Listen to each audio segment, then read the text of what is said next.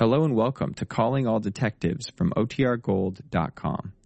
This episode will begin after a brief message from our sponsors. Calling all detectives. You can't kill a snowman. But I once found a snowman wearing a Panama hat and with a bullet through its heart. That is the situation on this page from my casebook. The casebook of Jerry Browning, private detective. A private detective like me, Jerry Browning, never can tell when a case is going to be tough sledding.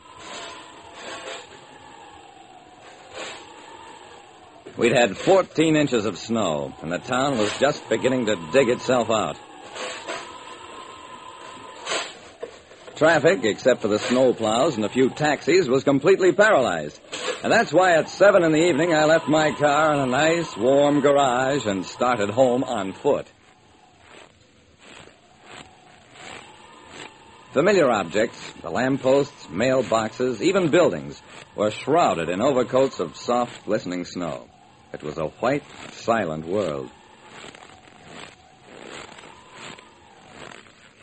I cut across West End Boulevard and entered Granger Park from the rear. The snow lay unbroken in all directions. All, that is, until I saw the footprints. They wove crazily in and around the heavy shrubbery. I followed them, and they led me to a snowman. It stood a good 6 feet tall, and atop its head was perched a Panama hat. Well, never let it be said that Jerry Browning won't go along with a gag. I pulled off the old scarf I was wearing, reached around the snowman's neck. The next thing I knew, the whole thing crashed down on top of me. It was tough work digging out from under. Heavy snow was just so much dead weight. When I finally got to my feet, I saw why. It was dead weight, all right. There was a corpse inside the snowman. When I touched a snowman in Granger Park, it toppled over, and I discovered there was a murdered man inside.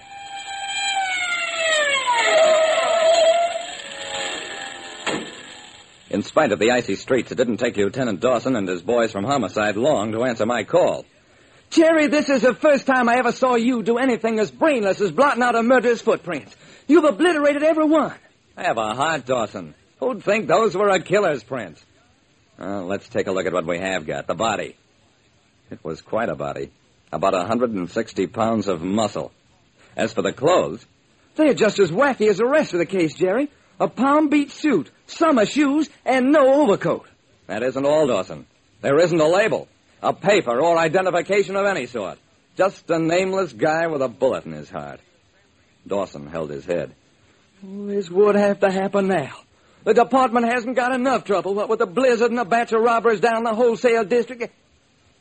Say, Jerry, this guy looks better dead than lots of people who are alive. The dead man was handsome. His features were regular and fine, with a profile that was perfect from any angle. I don't recognize him, do you, Jerry? No. Suppose he was an actor? Bad actor to get plugged like this. But seriously, Jerry, I think you got something there. Movies, maybe. His clothes are strictly Hollywood.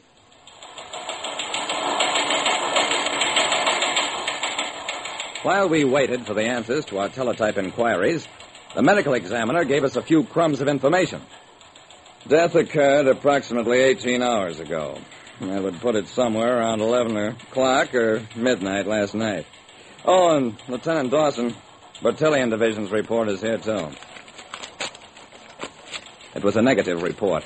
Neither the fingerprints nor the photograph of the dead man were on file at headquarters. See, Jerry, the guy must have been from out of town. That is, if he was a criminal. But he wasn't. At least not on the West Coast. What's more, no one answering his description had been reported missing, either from the movie industry or from all of Southern California. Maybe he's from Florida, Jerry. A racetrack character, maybe. I'll check on him. I left Dawson to his teletyping and phototelegraphy, picked up a print of the murdered man's picture, and went out.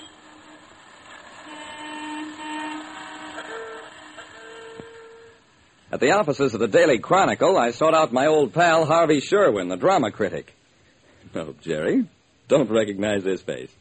But that doesn't mean he couldn't have been on the stage, bit player, or one of the fellas in the ensemble. Go see Alvin Drake, the booking agent. He'll still be at his office, and he knows everybody.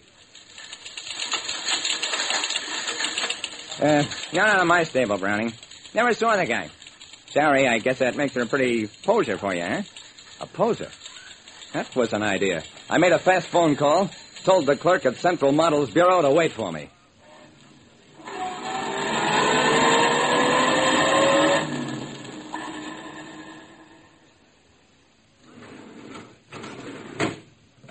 Here we are, Mr. Browning. Avery Graham, age 26, weight 160, height 5'10", shoe size... Skip that. This is the man, all right. He did both men's fashion and photographic modeling, you say? Correct. And his last assignment was for Rockwell Clothiers, a promotion of Palm Beach suits. Planning now for summer, you know. I phoned the owner of the clothing company. Sorry to call you at home, Mr. Rockwell, but this is police business. No, it has nothing to do with the robbery at your factory. Or has it? Hey, tell me, who was around when those pictures were being taken? Just the model and the photographer. And what's his name? Jim Morgan. On 10th Street? Okay, Mr. Rockwell, hold everything. You'll hear from me as soon as I get in touch with Morgan.